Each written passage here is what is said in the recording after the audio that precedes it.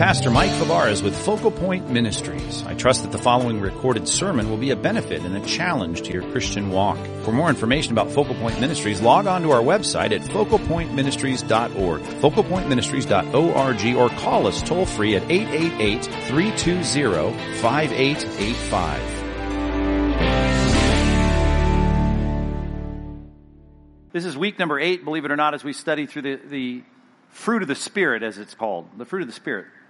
Here are these 9 attributes, these qualities, these virtues, these characteristics that are supposed to exemplify the Christian life, and the Spirit of God wants to produce them in us. Now, there's a lot in your life that's fighting against it, but the Bible says these are things you need to have as a part of the evidence of your salvation. God's Spirit working these things out inside of your life so that people can see it in your words and your actions and your behaviors. And a lot of them we are glad to be known for. Think through the list. Love, joy, peace, patience, kindness. Be good for someone to say, you're a loving person. You're a kind person, a peaceful person, a faithful person. We like all those descriptives. But number 8, as we get to the penultimate virtue in our study, I'm not sure many of us are saying, I hope people see me as a gentle person. Unless you're, working on a children's television program. If you want to be Mr. Rogers, right, and be known as a gentle person, I guess that's okay. Just, won't you be my neighbor kind of personality. But most of us don't think, well, that's really the goal, is I want to be known as a gentle person. Well, what's interesting about this 8th virtue on the list is it has so much to do with all of the others. Matter of fact, much of your Christian life depends on this virtue, but much like every other virtue we've studied, we know that it's often misunderstood. People don't understand what it's all about because the world defines it very differently than we do. Our understanding of gentleness is going to have to kind of depart from how even the word might sound in your ears. You think about gentleness. Does a recent convert to Christianity in the 1st century in southern Galatia, does he want to, in that Roman colony, let's just say it's a Roman soldier, gets saved, he repents of his sins, puts his trust in Christ, and does he want to be known as that Roman centurion, as a gentle Roman centurion? Some kind of soldier. Here's what I'm here to say, that yes, you cannot be the kind of employee, the employer, you can't be the right kind of father, you can't be the right kind of emperor. If you were the most powerful person in the kingdom, you cannot be the right kind of person without this.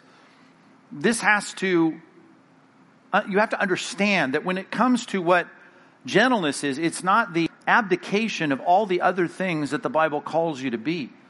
Like a person that is zealous for good works, a person that is resolute and committed to certain things, unyielding. There's all kinds of issues about fortitude and perseverance and power and authority that God has vested in us to exercise dominion in various aspects and jurisdictions, or as I put it on the worksheet this week, the questions for this week, in the stewardships of our lives. That stewardship, you need a lot of things that are not in contradistinction to gentleness, but gentleness is something that governs it all. So this morning what I want to do is try to make some distinctions. And the first distinction I want you to jot down as you turn to Isaiah 40, if you can do both those at the same time, find the sequence there that works for you. Find your Bibles, go to Isaiah 40, and then write down, if you would, this phrase. When it comes to what we're looking for here, God wants you to be gentle, not weak. He's not looking for weakness. Matter of fact, Christianity is defined by strength. You better have strength. You better have fortitude. You better have resolve. You better have commitment. God is looking to produce a kind of power in your life. He's given, as Paul wrote to Timothy, He's given us a spirit of power, not a spirit of timidity. Translated in the ESV, fear, but it's not the normal word for fear. It's a word that you're cowardly. God didn't want you to be a coward. You cannot be a coward as a Christian, or you're not going to make it very far.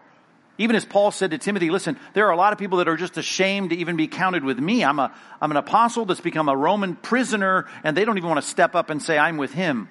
And he starts talking about these people with strange names that had deserted him. And they said they're afraid to even stand. They don't have the courage to stand with me.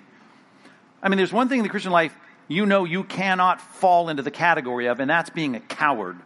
Matter of fact, that is a description of non-Christians. Have you read Revelation 21? It describes all the people that are in the lake of fire. And it describes them with a lot of things that you might expect. All the bad words about relating to the immorality and sorcery and enmity and adultery and all these things, idolatry. But starting the list is this word, the cowardly.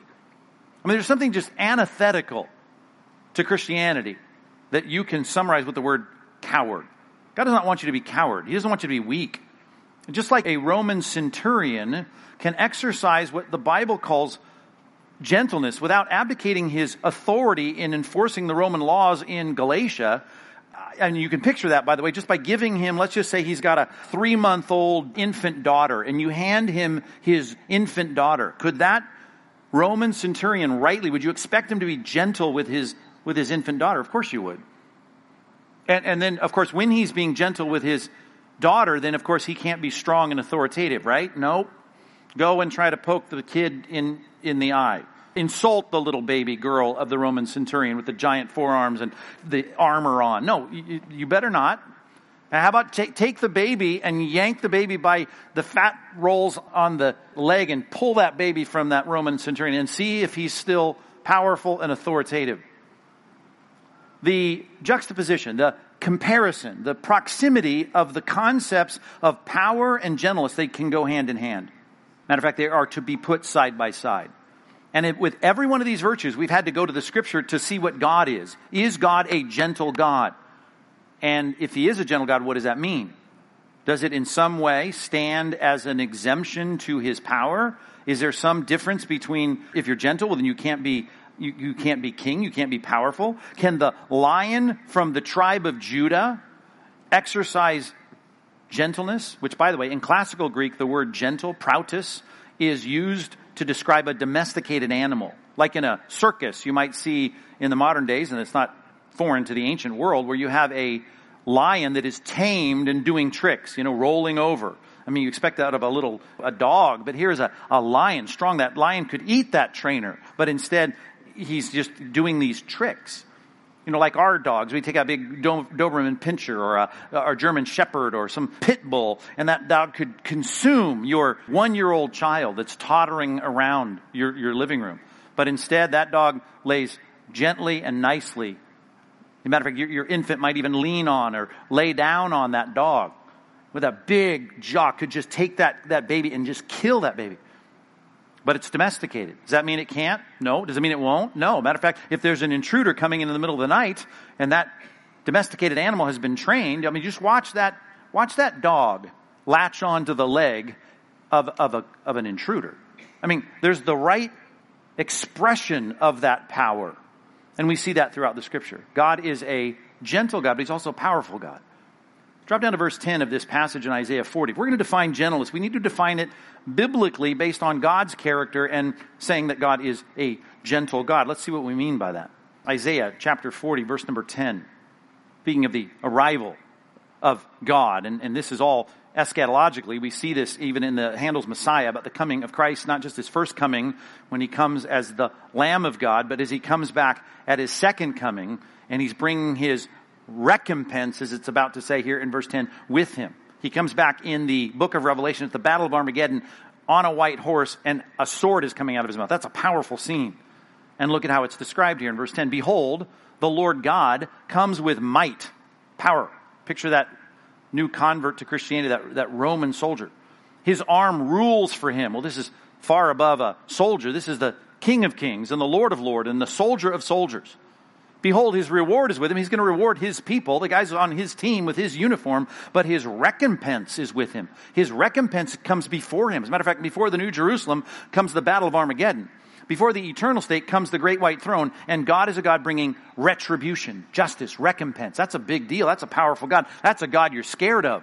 Just like you might be scared of a Roman soldier if you're on the wrong side of the law. But if you are his baby daughter, and you got a whole different side of that very same person. Look at the next verse. He, when He comes, He's going to tend His flock like a shepherd.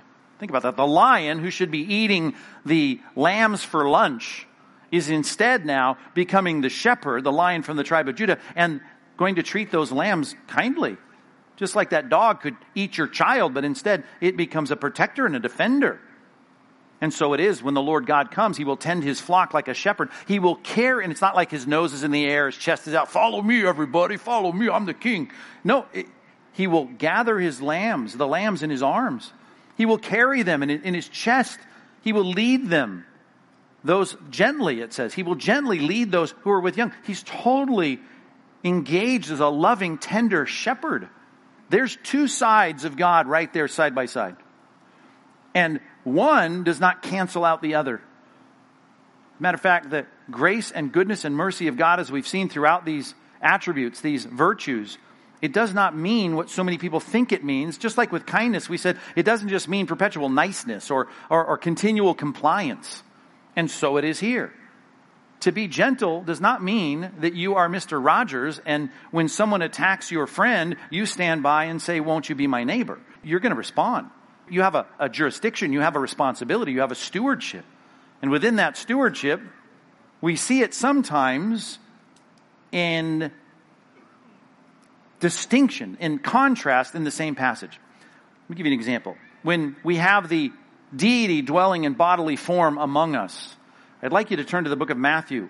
Matthew chapter 21. This is the Palm Sunday text, and it shows us what is happening in this particular day on Sunday when he comes through the Kidron Valley into the gates of Jerusalem. And I know you know the passage, but the problem is we take the patchwork of Scripture sometimes and we read A and C and D, but we don't see B and F and G. We don't get all the component parts. And if you read it all and you really thought about the contrasts, you might say, well, it seems like Jesus is schizophrenic. Well, I want to show you that, because much like Isaiah 40, we have Christ, the perfect template of human beings, giving us both the gentleness and the exercise of great authority in his life. These two are not mutually exclusive. The triumphal entry. We don't need to read every word here, but you see what's happening. He's coming across the Kidron Valley off the Mount of Olives. He's coming in and he says, go get this donkey that's tied up. It's got a colt with her. Untie it, bring it to me. Someone's going to say, what are you doing? Say, well, the Lord needs them. And why was this the case? Why not just find the white charger? Why not just get a Roman soldier in the providence of God to give up a horse of some centurion or some captain? No, he's going to ride in on a donkey. Why? Well, to fulfill the Zechariah prophecy that the king that we have is a gentle king. He's a loving king. He's a merciful king. He's a compassionate king. Say to the daughter of Zion, the people of Jerusalem, behold, your king is coming to you. Here he is. That's an authoritative word.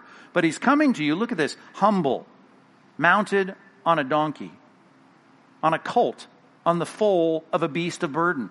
That's not what you expect. And that's not what you see in Revelation 19 when he comes back in the Battle of Armageddon.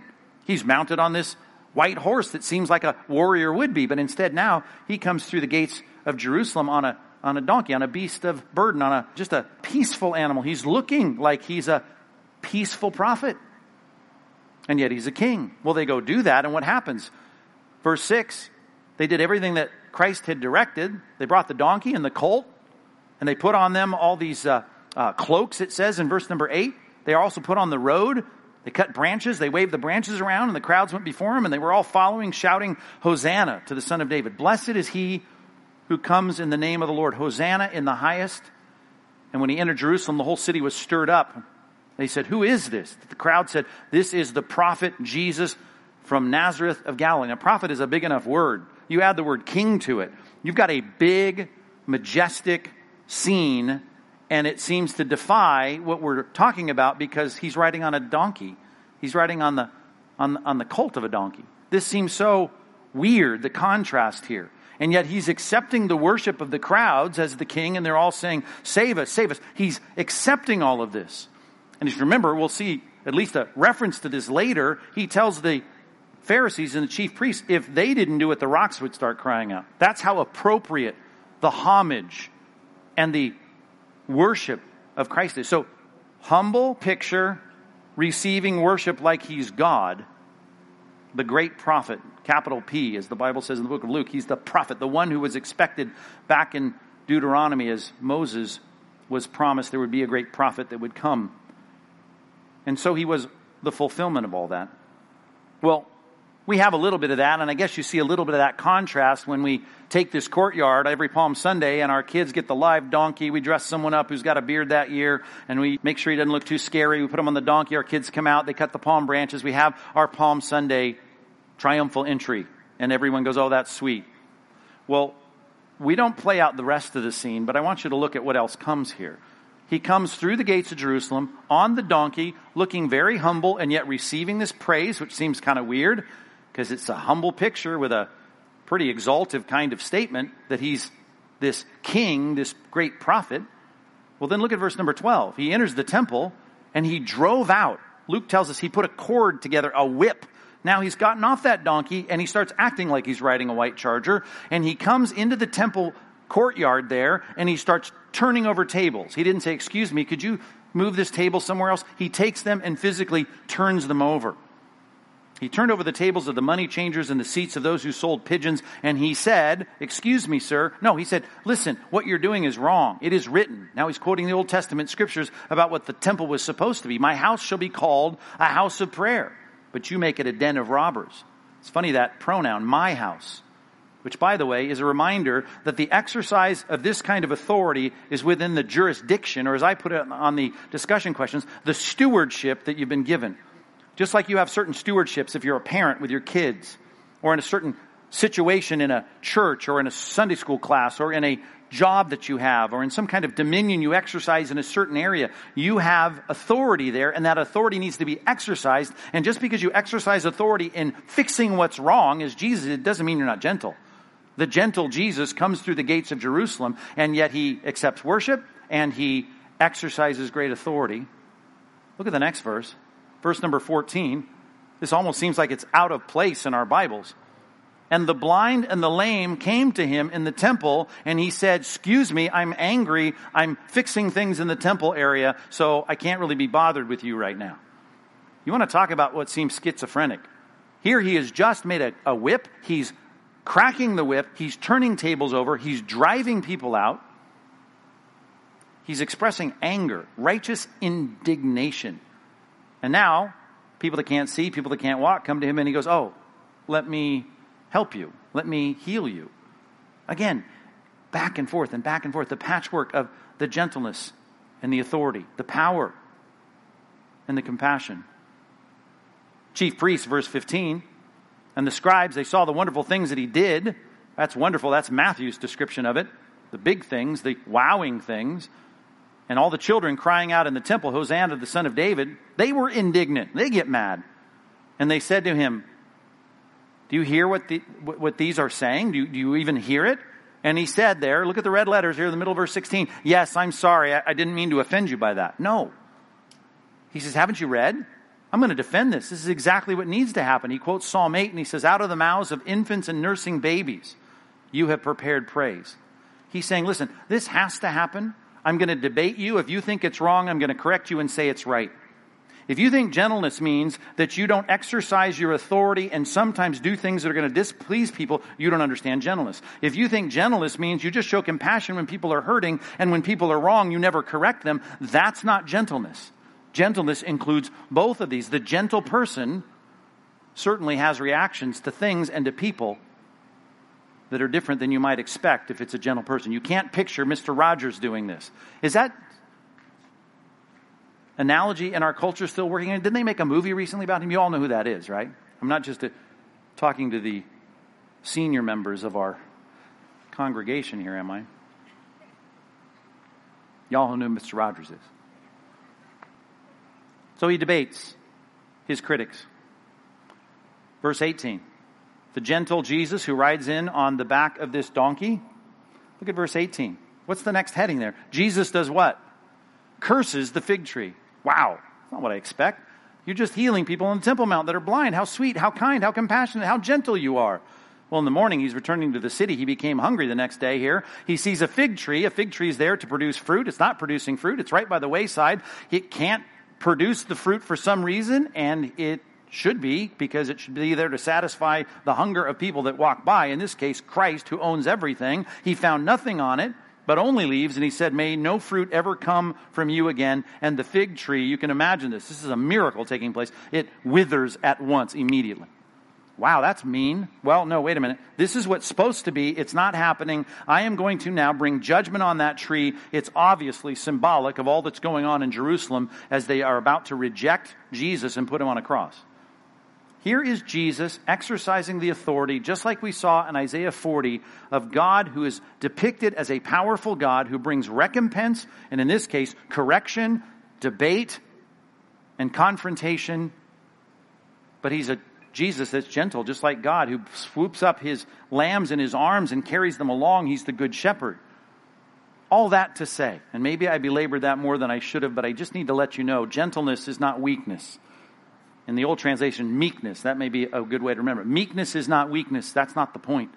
Just like your dog is not weak simply because he's domesticated. Our call, though, if you're taking notes, you might want to jot this down if you have any strength left. Number 2, be gentle in everyday life. I can just say be gentle. The idea is the gentleness that is depicted in Christ ought to be seen in your everyday life. We'll get to the confrontations, we'll get to the anger, we'll get to the disapproval and the disagreements later. We'll get to that in a second. But let's just talk about when things are not calling for correctives. When you're in a situation and you're not at battle, there's not an issue that is somehow causing problems. You're just there with people at work, at home, or at church, and things are copacetic. Well, I want you to be known, maybe they'll never say it this way, but the love and concern and humility you have, which the Bible would say gentleness, all of that comes together to give you a gentle response. That there is a certain aspect of niceness to the way you respond to people.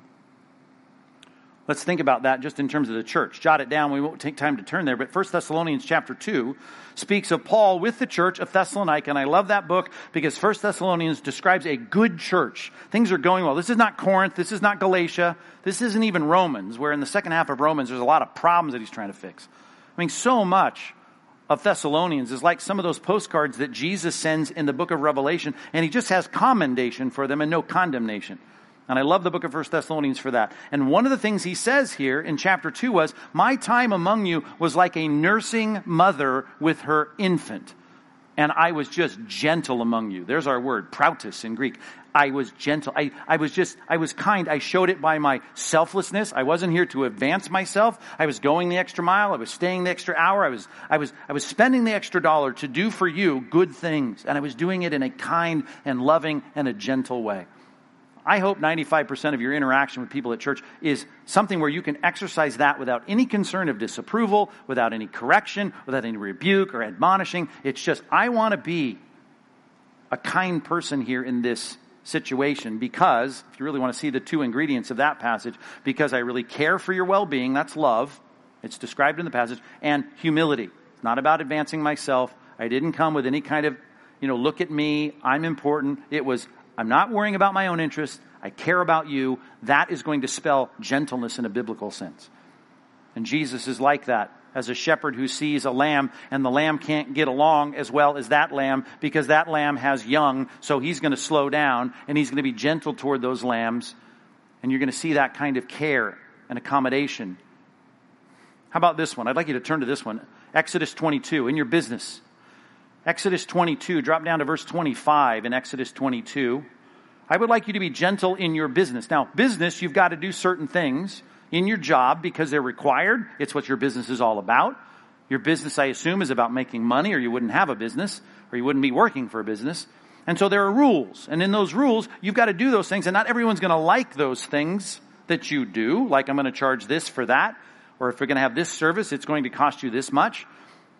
But when I go about my work, I look at a situation here where God is talking to the bankers of the Old Testament in Exodus 22, and he says this, verse 25, if you lend money to any of my people who are with you, who are poor, you shall not be like the money lenders to him. You shall not exact interest from him. Now, there are rules for outsiders in lending to the Gentiles, but these in-house loans that you give, he says, I don't want you to charge the exorbitant interest that the outsiders do. So, yes, there's things you've got to do. You're going to invest, you're going to give and lend, rather. And I'm not saying you give your money away. But when you lend, I need you to go about your business in a gentle way, thinking compassionately. And here's the example he gives. Verse 26. If ever you take your neighbor's cloak in pledge. So collateral is the overcoat. This guy doesn't have a lot of money. He needs some money to feed his family or whatever. And he says, okay, here's my cloak. It's a fancy, expensive cloak. You take that, and that'll be the collateral for the loan. He says, if you take his cloak in pledge, you shall return it to him before the sun goes down. Well, that's weird. It's collateral. I'm supposed to keep it. Yeah, but here's the deal. We're going to flex here. We're going to understand the deal. We're going to get the money back. We're going to have the surety, the pledge, the collateral. But I'm going to think about the realities of how this is all affecting you. So talk about going the extra mile. I'm going to think the way God wants me to think, verse 27, and think that's his only covering. And it is his cloak for his body. It's his blanket at night. What else is he going to sleep in? And if he cries to me, I will hear. Because here's what we need, this kind of gentle compassion. He says, for I'm compassionate. The same God who would say to that same guy who, if he did something that was blasphemous, even in the ceremonial law, if he ate pork, if he didn't come to Jerusalem for the pilgrimage, if he violated the Sabbath day, if he didn't circumcise his child on the 8th day, God would have judgment there. There would be discipline.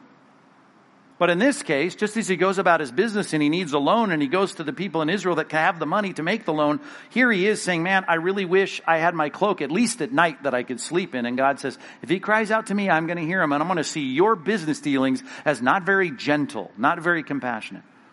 I need you to look at your work and to think, is there anything in this work where I can, not talking about conflict, I'm not talking about disagreement, I'm not talking about your anger and something that's provoked you, just in your daily course of life, can I at church reflect the gentleness of God? Can I at work reflect the gentleness of God? Turn to this one with me, please. Titus chapter 3. I would like to think in a third category about our interaction with the world, and that's when you should groan. The world. Especially now, right? The world, it's a mess. Well, this messy world that is absolutely pitted against everything that we value. As a matter of fact, the Christ that we love, the unique exclusivity of salvation in Christ, they mock it, they malign it. We're in an environment that is hostile to our faiths. One reason, by the way, gentleness sermons, you won't hear any in the New Jerusalem because there'll be no need for us to have to sit here and work on being gentle because there'll be no problems here, right? The world won't hate us. There'll be a king on the throne, Jesus Christ. Everything will be copacetic and fine. Being gentle will be easy. Right now, being gentle is hard. It's hard because we live in a world that, unlike our church, I hope, where 95% of the time I can just focus on being a compassionate, gentle person. And at work, I can do my work, make sure I hit all the bases, but I'm also going to see if I can be a gentle and kind, compassionate businessman or whatever my job is. But when I look at the world, everything is pitted against our Christianity. Not everything, but a lot of things. And in the first century, the leaders there were even more pitted against biblical Christianity than our leaders are. Look at verse 1. Remind these people, Paul says to Titus, the pastor here in Crete, that's full of a lot of trouble, and the leaders aren't very good. They're anti-Christian leaders for the most part, and certainly the Roman authorities were. It says this, remind them to be submissive to rulers and authorities. That's a good word, hupotasso. Find themselves underneath the leadership and have that, and here's a good connection conceptually. The gentleness is my willingness to come underneath and be submissive. Do I obey everything that my leaders tell me? No, not going to do that. Matter of fact, some things are in direct conflict, as we'll learn when we get back into the book of Acts. We have that conflict between obeying God and obeying our government. And there's certain conflicts at times. But the idea here is you need to be subjective, submitting in your heart. Obedient, do what you're supposed to do, and be ready for every good work. Speak evil of no one, avoid quarreling. Now, it's easy to speak evil of our leaders, and it's easy for us to quarrel. All you got to do is turn on talk radio and learn how to quarrel with people. But instead, it says to be gentle. Now, that's a different Greek word, by the way. If you have your Greek New Testament on your phone or whatever, that's not the same word that we have, prautos, in our passage, but it's a similar word, obviously in concept. That's why our English translators give us the word gentle. But here, right next to it, look at this word, but to show perfect courtesy. That is the same word. That is the Greek word prautos. That is what's translated elsewhere as the word gentleness. So we have two words for gentleness stacked on top of each other and says, listen, in a world that's in conflict with what you are all about, I need you to be submissive. I need you to hold your tongue. I need you to be gentle and be gentle. Be gentle, not just toward the people that are gentle toward you. Be gentle toward all people. How do I do that? Well, you can be thoughtful about your past. Verse 3, we ourselves were once foolish and disobedient. Therefore, the people I'm concerned about being gentle, I see them currently as foolish and disobedient. But I got to think, I was once foolish and disobedient. I was led astray. They're led astray. I was a slave to various passions and pleasures. They're slaves now to various passions and pleasures. I was passing my days in malice and envy, and I hated others. I was hating one another, and that's what they're doing now. And I know it's easy for me to be angry at them and mean toward them, but there needs to be a gentleness and as it's translated, a perfect courtesy. A gentleness and a gentleness in our words and our behavior. You need to kind of take the edge off all the hostility, because you live in a world that doesn't pat you on the back, and that's just how it's going to be. But God is calling you, not only in your church, which I hope is the easiest, but also at your job, which I hope is honest work, and you're able to do that in a way that you just have to flavor all those rules of work with a gentle disposition. And then in the world, that'll be the hardest. But we need to be gentle citizens, gentle interactions in our culture. Even though we have to bite our lip a lot when we want to speak evil, but we don't, because we remember with compassion where they're at, 2 Corinthians 4:4, enslaved to their sins, blinded by the enemy, as we once were. I'm going to have a little bit more patience and gentleness and compassion with them than I would naturally in my flesh want to.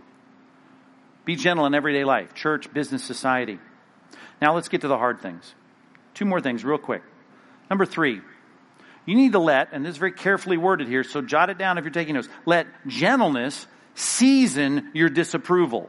We've already got a taste of that in Titus 3. Let gentleness season, like salt, season your disapproval. Because here's the problem. Even at church, I'm saying 5% because I'm making up numbers here, but there's going to be things that I don't approve of. There's going to be people I don't approve of. There's going to be things that happen in my small group I don't approve of. There'll be policies I don't approve of. And we're going to say, I have disapproval here. I don't like this. And I'm saying what needs to flavor that, season that, what needs to infiltrate and mitigate that is the fact that I am going to focus on me being gentle. Gentle in my disapproval.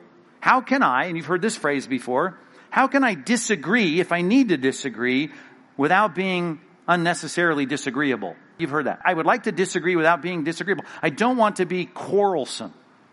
And the Bible says, I need to be gentle with all. That's the picture that Paul gives Timothy. And he says, listen, you got to correct those who are in opposition. I'm not saying you don't voice your disapproval. But I'm saying that we understand that gentleness needs to season all of that. There's going to be things, certainly, that you don't care for. I would jot this down if you're taking notes. 2 Corinthians chapter 10. 2 Corinthians chapter 10. Paul is talking about the fact when things go well and there's nothing to disapprove, man, I'm a super gentle apostle. But sometimes when I leave and I have to write letters like the letters I'm writing now that I wrote before, 1 Corinthians, this is 2 Corinthians, I had to be really bold and I had to confront you and I had to disagree and there was disapproval about what you were doing and I had to state that disapproval because, that's what I should do as a Christian. I can't just be constantly complying to whatever you want. That's not godly. So I know that there's kind of one side of my interaction with you when everything's copacetic. I'm just known as gentle, but then there's that side that seems like I'm hard and harsh. Paul describes it this way, verse 1, I, Paul, myself entreat you. All I want is for us to follow God's truth and follow God's word by the meekness and gentleness of Christ. Just like Christ. And what did I find in Christ as I read Matthew 21? It almost seems schizophrenic. It's not that he was schizophrenic, but there was a reasonable discharge of his oversight. Sometimes it called for gentleness and kindness. Sometimes that gentleness and kindness seasoned the disapproval that he had. And maybe even went further, as we will in just a second. Look at something called anger. But right now, disapproval. He says, with all of that, he says, who am humble when face to face with you, but bold toward you when I'm away. Right? I wrote you that letter and it was rough. Some people think this is a quote of his critics. But I think this is how he is. He comes there, everything's fine. When he's present with them, it's going well. And then he leaves, things get bad, so he has to write some bold letters. He doesn't seem so gentle and humble anymore. He says, I beg of you, verse 2, I beg of you that when I am present, I may not have to show boldness with such confidence. Right? That harshness, that hard. I hope I don't have to be hard with you, as I count on showing against some who suspect us as walking according to the flesh. You're wrongly accusing me, and so much of what's left in 2 Corinthians is going to be a defense of that. And he's saying, listen, I'm going to lay into you right now, and I have to use that boldness. Matter of fact, I'm going to engage in a real disapproval, a disapproval that's described as warfare, verse 4. He says, I'm not waging war against people with fleshly tools. The weapons of our warfare, verse 4, are not of the flesh. I'm not beating people over the head with clubs. But there is a weapon that we have in our debate and our disapproval that's argumentation, divine power to destroy strongholds. It changes people's minds. Actually, we're destroying, talk about disagreement, verse 5, arguments and every lofty opinion that raises itself up against the knowledge of God. If something you say is wrong, it's not biblical, I need to correct it. If there's problems in the church of Corinth, you need to listen. And if some people think that we're doing the wrong thing and we're doing the right thing, there needs to be a response to that. We try to take every thought captive to obey Christ. We're not talking about our own thoughts. We're talking about people who have deviant thoughts or wrong thoughts about the truth. And by the way, if you're really going to be pugnacious, if you're going to be tenaciously wrong and entrenched in your wrong, he says, well, then in my authority, as the Apostle Paul says, I'm ready to punish every disobedience when your obedience is complete. If that's what you got, I'm coming in, I'm going to make it right. Now again, within the jurisdiction, if your temple grounds are not your temple grounds, well then you don't have the right to tip over the tables, right? It's not your neighbor's kids you're called sometimes to correct, it's your own kids. And so it is with Paul within his jurisdiction, or as I put it on the discussion questions, in your stewardship, you've got a responsibility to disapprove. But Paul even says, listen, I know that all the meekness and gentleness of Christ, whenever I can be gentle in my disapproval, I'm going to, and I'm not going to be unnecessarily disagreeable. So much more we could say about that. I get the word seasoned, by the way, out of Colossians chapter 4, verses 5 and 6, and I wanted to turn you there, but at least jot it down if you're a copious note taker. We need to have all of our interactions, he says, with outsiders, which implies disapproval. We don't agree with the outsiders who mock Christ, malign Christ, reject the gospel. He says, I want to season my conversation. I want it to be flavored with salt. And he calls that gracious speech. I want my gracious words and my kindness to come through. I want to be gentle with people, even though I have to disagree with people.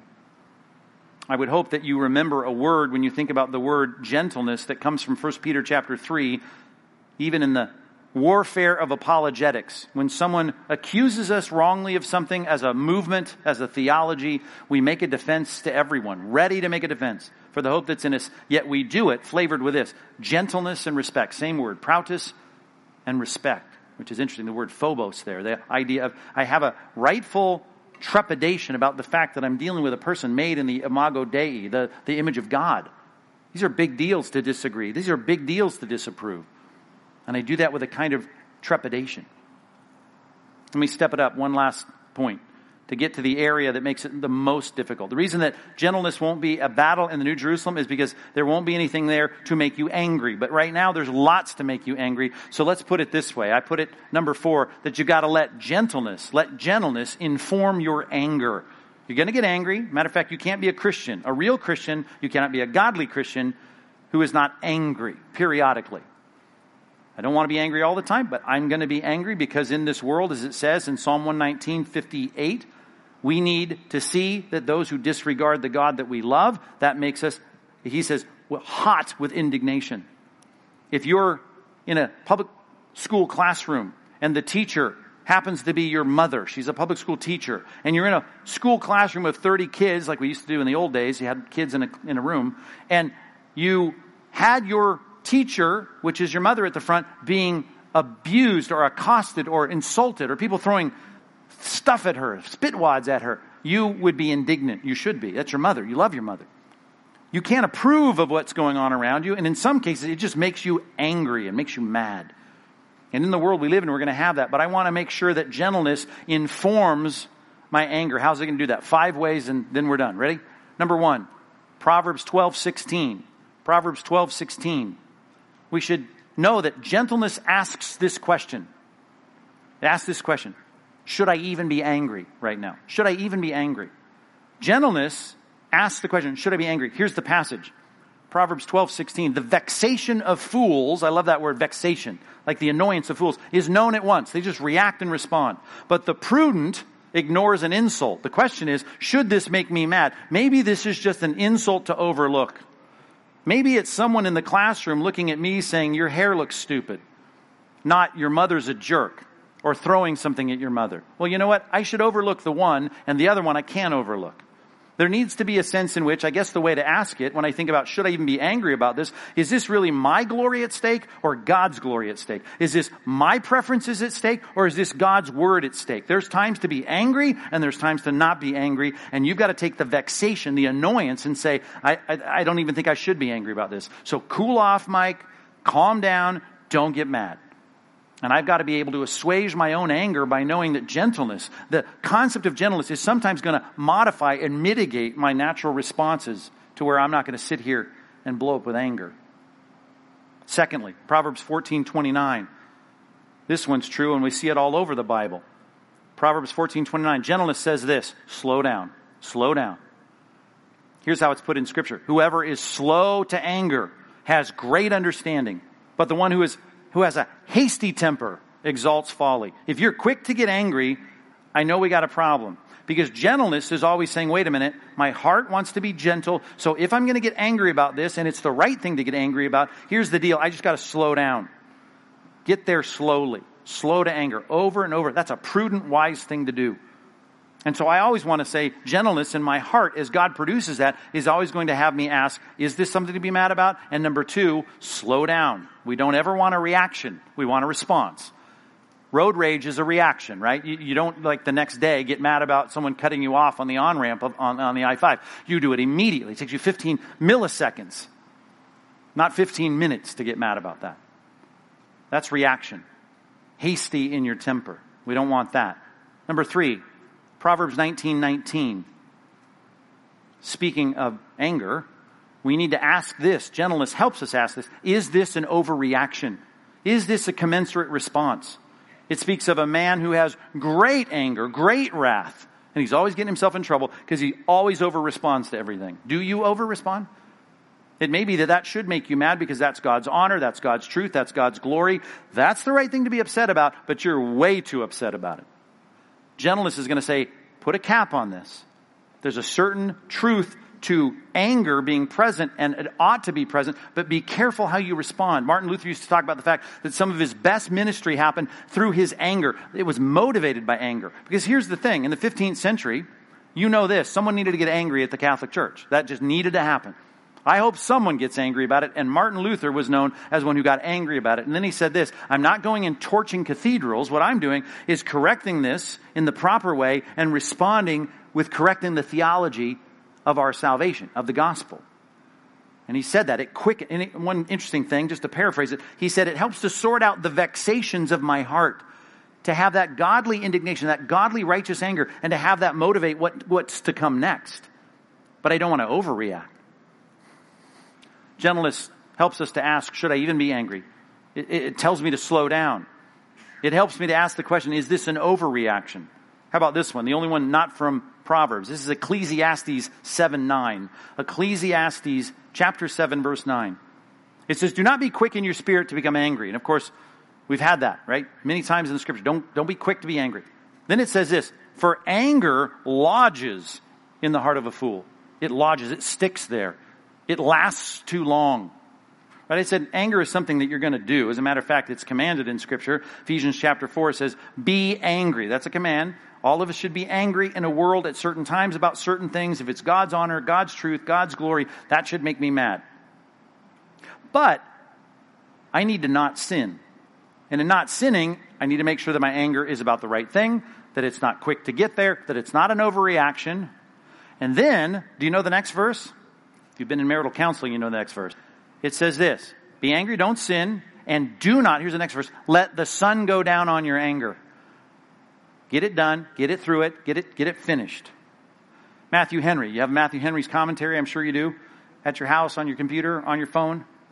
I mean, he seems like such a nice guy. 300 years ago plus, he writes this great commentary of the scripture, the Matthew Henry Bible commentator. He says some amazingly kind things, and some of the stuff that he wrote was just so sweet, it seems. This man must have been a Mr. Rogers of Christian scholarship.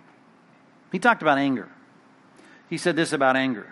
There's a wise and smart anger. And the smart anger he described as like the spark that comes off of a flint. And he says it's there, it sparks up, and then it goes away. And to paraphrase what he said next, he says, it doesn't start a forest fire that rages for days. So the fourth question that gentleness helps me to ask is, has this gone on too long? am I being angry too long? Don't let the sun go down on your anger is a great poetic way of saying that anger should not lodge and get stuck in your heart. That's called bitterness. That's a kind of fomenting of your anger that does no one any good. Yeah, there are times to respond rightly with the wise kind of anger that the Bible speaks of that motivates constructive actions. And I know you say, well, Jesus destroyed things in the temple. Yeah, that was a constructive kind of destruction. And there are parents that destroy certain things that their kids have, and that is a constructive kind of destruction. That's a different story. But the idea is we have within our jurisdiction times for us to respond and to respond rightly, to bring things in line with God's will. Last one, number 5. If your gentleness is going to inform your anger, I mean, this is the most basic thing. We're getting to this. We're all ramping up to this statement when it regards things that make us mad in this world. Proverbs 16:32. Proverbs 16:32 says, whoever is slow to anger, which we already said 3-4 times now, right, is better than the mighty. Well, here's the parallel section. Whoever rules his spirit, think that through, is better than one who takes a city. If you're going to take a city, if you're a warrior and you're going to take down that city in the ancient world, you better figure out how you're going to do it. I'm going to go over the wall, going to go around, going to have a group over here, a detail here. Am I going to try and dig through the foundations of the walls? Am I going to send over flaming arrows? How am I going to take this city? There's a strategy to it. Well, the problem with most people is they're reacting to their emotions, as opposed to in the world where there's lots of things you don't like that make you mad, frustrated. You disapprove of it, and you may need to act on that disapproval. You need to start thinking, what is the strategic way to respond? In other words, if it's feeling and emotion and action and there's no brain in between the two, see, then that's not informed by gentleness. Gentleness is a kind of disposition that says, think about the right and most constructive way to respond to this. Gentleness always informs our anger. It mitigates our anger. It shapes our anger. It makes it more of a wise and godly response that sometimes is driven and fueled by anger, but it is not a reaction. And therefore, it's not starting the forest fire, as Matthew Henry said, that burns on for days and does all kinds of destruction.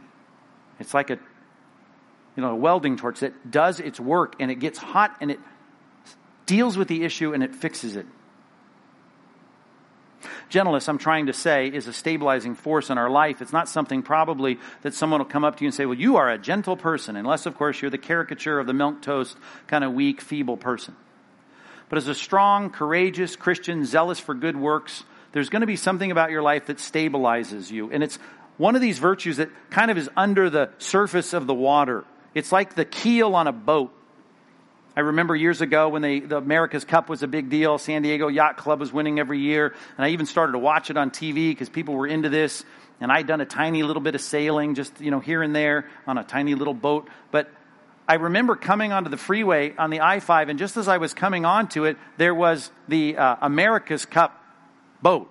And they started to design some of them back then after the New Zealand race boats that had these giant keels in the bottom. And the keels, of course, are certainly for sailboats, something that's not just a ballast and a weight, although it is that, to keep that boat upright. But there's a very strategic sense to which that fin, if you will, that goes down into the water like a skag on a surfboard, it keeps that direction. Certainly as the wind comes against that boat and the sail is pushed, it keeps that thing going. So much so that even in our English parlance of regular vocabulary today, we still talk about someone who's even-keeled. The keel provides that stability and it takes it in the right direction, and it's not, as it's put in Scripture, driven and tossed by every wind. The Christian life, whether it's love, joy, peace, patience, kindness, goodness, or faithfulness, there is something about gentleness that keeps all of that in place, moving in the right direction, that gives us stability that says that's the right reaction, that's the appropriate reaction, that's the kind of intelligent response that we need in a world that's messed up.